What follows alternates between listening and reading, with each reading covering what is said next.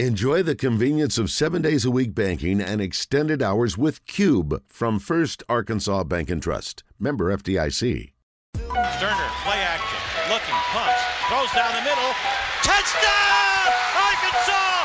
Oh my! Clint Stoerner is brought to you by Motorsports Authority. Stoerner throws, caught. Emmanuel Smith breaks the tackle. Touchdown, Arkansas! With 2 great locations and hundreds of vehicles to choose from. Stoerner, very confident, throwing down the middle. This Clint Stoerner, he's putting on a show. Check them out or visit online at msastore.com. Play fake, Stoerner steps out of trouble. Wow. To a wide open receiver. It's Cobb towards the end zone. Touchdown! Let's bring him in once again. Clint Stoerner, ladies and gentlemen. What's up, Red? How you doing? Man, I'm doing good, fellas. How we doing this morning? How we doing? Good, my friend. This is as much of a must win as Sam Pittman's had in his tenure at Arkansas, ain't it? I mean, this is a big week. Wow, settle right in there. Should we talk about the Astros a little bit first? Hell yeah! Hell yeah! Let's ride, buddy. I saw your video from the other night on the walk-off. I mean, how much fun is this? Man, it's a ton of fun. I mean, this team is so fun to cover. I mean, they would be America's sweetheart in baseball if they had beat on some damn trash cans a couple years back.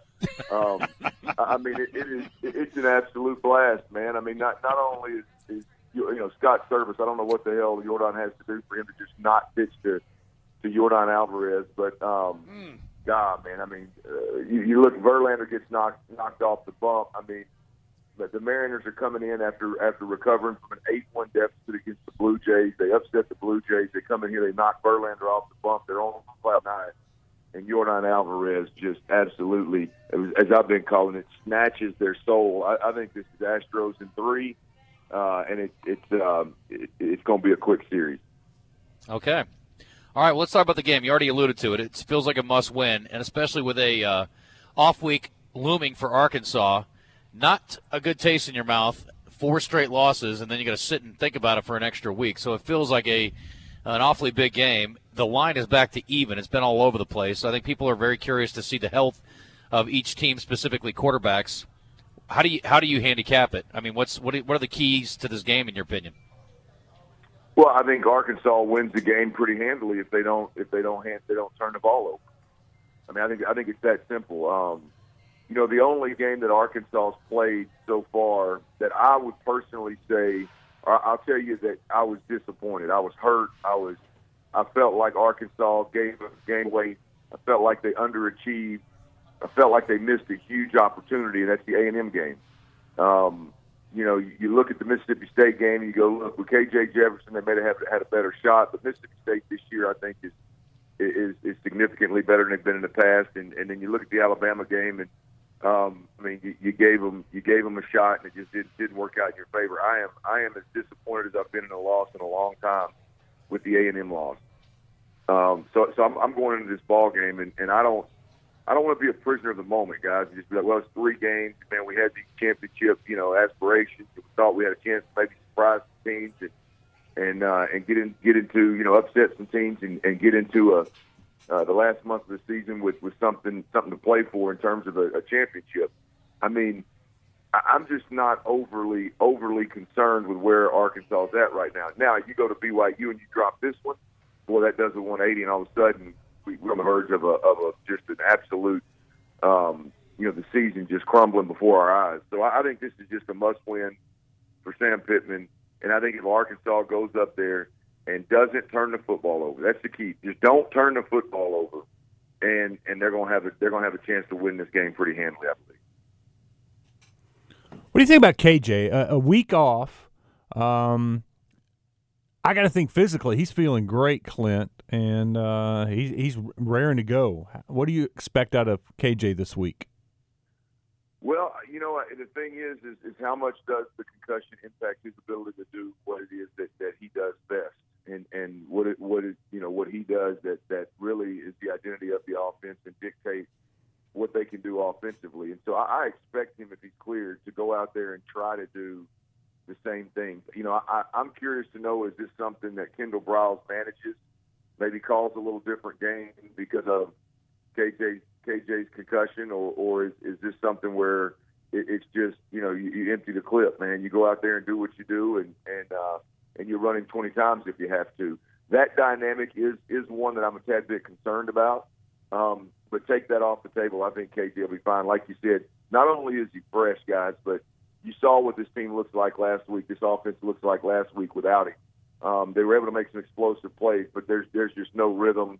That there's no consistency, and so not only is KJ fresh, but I tell you what, this team, this locker room's looking at him like, hey man, you're the dude that we have to have in order to go win a ball game. And so I would imagine the team's pretty jacked to have him back as well. The coaching staff also. So I think he'll be in a really good place. The key there, Wes, is just, I've said this from jump. KJ's not a guy that's going to stand in the pocket and get through progressions consistently and throw the ball to the second level of the field with anticipation and accuracy. He's just not that guy. I mean, he can make big-time plays, but he's not that guy that's going to win a ball game 4 quarters of in the pocket, 7 yards behind the center, and on platform, delivering action. It's not what he does.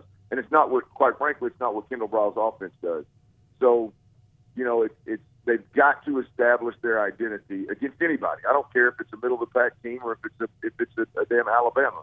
They've got to establish their identity. And is the game plan going to allow Kendall to do that from jump with the injury or the concussion with KJ Jefferson? That's the big question here. I think BYU secondary-wise, especially safety, can be exploited. What's the best way to attack those safeties? Well, I mean, look, I think the best way to attack BYU is they've been bad against the run. I mean, this is one of the worst run defenses in the country right now. I think 105, I think, where they're sitting. I always like to look at those kind of big picture matchups. I'm not a big stat guy or advanced stat guy and like to dig into, well, what's this quarterback going to do, or what's this running back going to do, or what's this pass rush going to do. But I do think there's enough of a body of work there to look at BYU and see that they've struggled mightily against the run. And so I think, to answer your question, I'm getting there with. To answer your question, I think what you do is you got to force one of them to the middle of the field, right? Mm-hmm. I mean, if you run the football and you force the safety in the box, now you're dictating when you take shots. You're dictating how you take shots. You're dictating what kind of shots you take. Do you want to? Because at that point in time, when you force them to put that one safety in the box, now all of a sudden I've got a middle safety. I can high-low him. I can run a 18-yard dig route to the left, and I can run the deep post to the right. The old-school NCAA dig post concept that everybody in high school America runs. You can run that, and you can go, hey, we got him in a bad spot. Now can we take advantage of it? So while there's definitely some situations in the secondary, some players in the secondary that I think that Arkansas can and will take advantage of, I believe this boils down to BYU's inability to stop the run. Look, if I've watched Notre Dame a lot this year, if Notre Dame can go out there and put up 500 yards of offense, roughly 250 rushing, 250 passing, I believe is what those numbers look like. If Notre Dame can do that, then Arkansas should have an absolute field day. I like that. That was at Notre Dame. How much do you factor in home field? Because Pigskin's over here, and he's talked a lot about that. I'm asking him all these matchups. What do you think about this game? I like the home team. What do you think of this game? I like the home team. LSU, Florida, home team. How much do you factor that in? Yeah, look, I mean, anytime a team has to travel and play in a hostile environment, I think it's a factor, no question about it. But and I hate to keep beating this dead horse, guys, but it's just the reality of who Arkansas is right now. You take a Bobby Petrino-led football team into a hostile environment, you got to worry about snap counts, silent counts, guys not, late in the game, it's close. All of a sudden, the noise becomes a factor. With what Arkansas does, that one of several really good things about how they win is they have the ability to take a crowd completely out of the ball game. And so that's one reason, because I don't know BYU like specifically today, like what's their home field advantage look like, but I think historically speaking, they've always drew a pretty good crowd. That if you let them be in the game in the fourth quarter, they can be a problem. So, I think the